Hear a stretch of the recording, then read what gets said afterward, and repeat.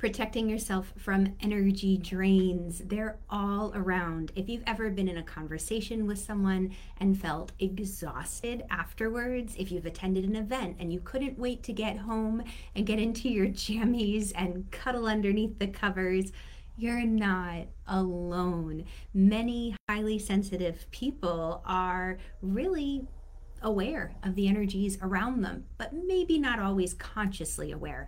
And they think it's them, and they stop living life. They stop going to the events. They avoid certain places because they don't want to run into those people that have drained them. What I want to talk about today is how you can protect and maintain a high vibrational, energetic life. Because why stop living simply because there are things around us that potentially want to drain? Keep living your life. Enjoy yourself to the fullest. This is a technique that I share with my clients and students that has helped them immensely. It's enabled them to go back out with confidence to the concerts with their partners and with their kids, to go on those trips, to get even just back to the grocery store, because sometimes even going to the grocery store can be overwhelming. Let's talk about this in greater depth. And if we haven't met yet, my name is Irina Miller. I'm an energy alchemist, and it is my joy and love to share these sacred practices and techniques with curious seekers and empaths. I have been curating, collecting, practicing, and teaching these for almost 30 years. Holy cannoli. And today I want to talk about really a guided visualization and energy practice that you can do that's going to make life so much different. So let's talk about this. We're going to break it down into 3 steps. So energy drains. Think about it like this. If you have a pool and there's a little hole somewhere, or even like a roof, trying to find out where is that leak coming from? Why is the water getting in? Why is it getting out? Where is this happening from? That can be exhausting. So don't worry about that yet. The first most important thing you notice is your unique energy signature. Who are you as an individual? Because what I've seen happen to a lot of my clients and students is that they get into a group and they end up making decisions and choices, and afterwards they think to themselves, wow, my goodness, I don't even know why I did that. That's not like me. If you ever see yourself or catch yourself, hear yourself saying those words, tune in, pay attention, because it probably wasn't you. You're probably energetically influenced by the crowd. So knowing what your energy feels like compared to everyone else's makes a huge difference. And the first way to do that is to ground. There are many techniques for grounding, but one of my favorite ways, nice and simple, is just imagine you're standing outside underneath the sun, and the sun is shining so bright, and it's shining down this beautiful ray of light through the very core of your body. It creates an anchor from the center of the heavens to the center of the earth. And what that does is it enables you to come back to yourself, because it's so easy for highly sensitive people, for empaths, to pick up other people's behaviors, energies, attitudes. And that's a drain, because it's like trying to run a hair dryer that's built for, let's say, the American outlet system, overseas. Sure, you could do it with an adapter, but it doesn't work so well, and it ends up burning out the appliance. So maintain who you are as a unique spiritual being having this human experience. Don't let other people try to live vicariously through you. That happens through grounding. Now, the next aspect of this, now we're saying, okay, now that we know our own energy, you're more connected to who you are, grounded.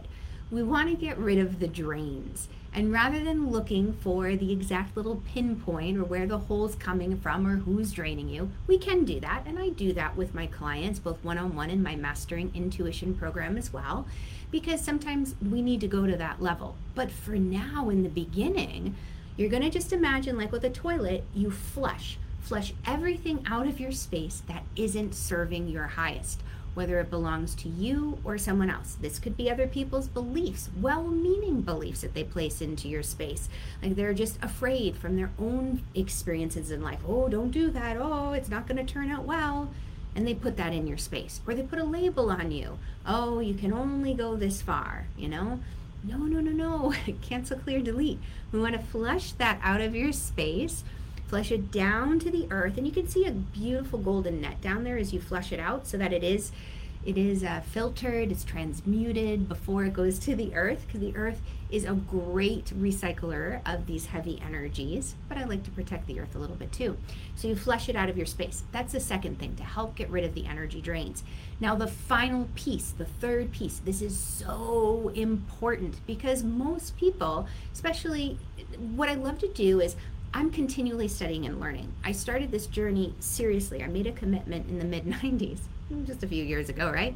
But about 30 years ago, I said, this is my path, and I'm going to do my best to continue to become better and better and improve and to study. And what I've discovered over these years is that practices that may have been used, in the 40s or the 20s or the 80s or the 90s, they're still wonderful, and I still use many of them, but some of them have to be brought into current time. And one thing that has really been discovered is when people clear and they flush out the connections or the cords, some people know that term, from their space that aren't serving their highest, if they didn't take the time to fill back up with something, the universe says, oh, I'll fill you back up. We've got a couple things floating around. Just think of it like an empty countertop. As soon as you clear that countertop, inevitably someone in the family will see, ooh, nice, beautiful countertop. I'm going to place a mug here and a book here and the mail there. And you think, oh my God, why are the counters never clean? I tell my family, the countertops are filled with empty space. It can hold nothing else. It's been filled. We need to consciously fill up with something, because if we don't, other things will fill up our space.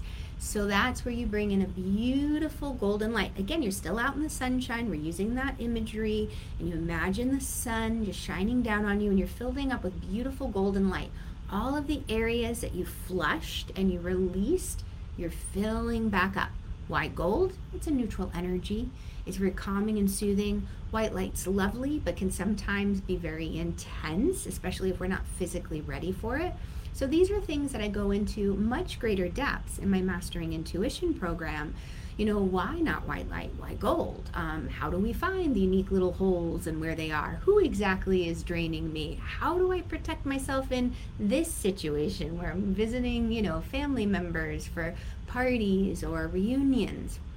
But right now, for the purpose of just every day, Root Flush Fill is a fantastic place to begin.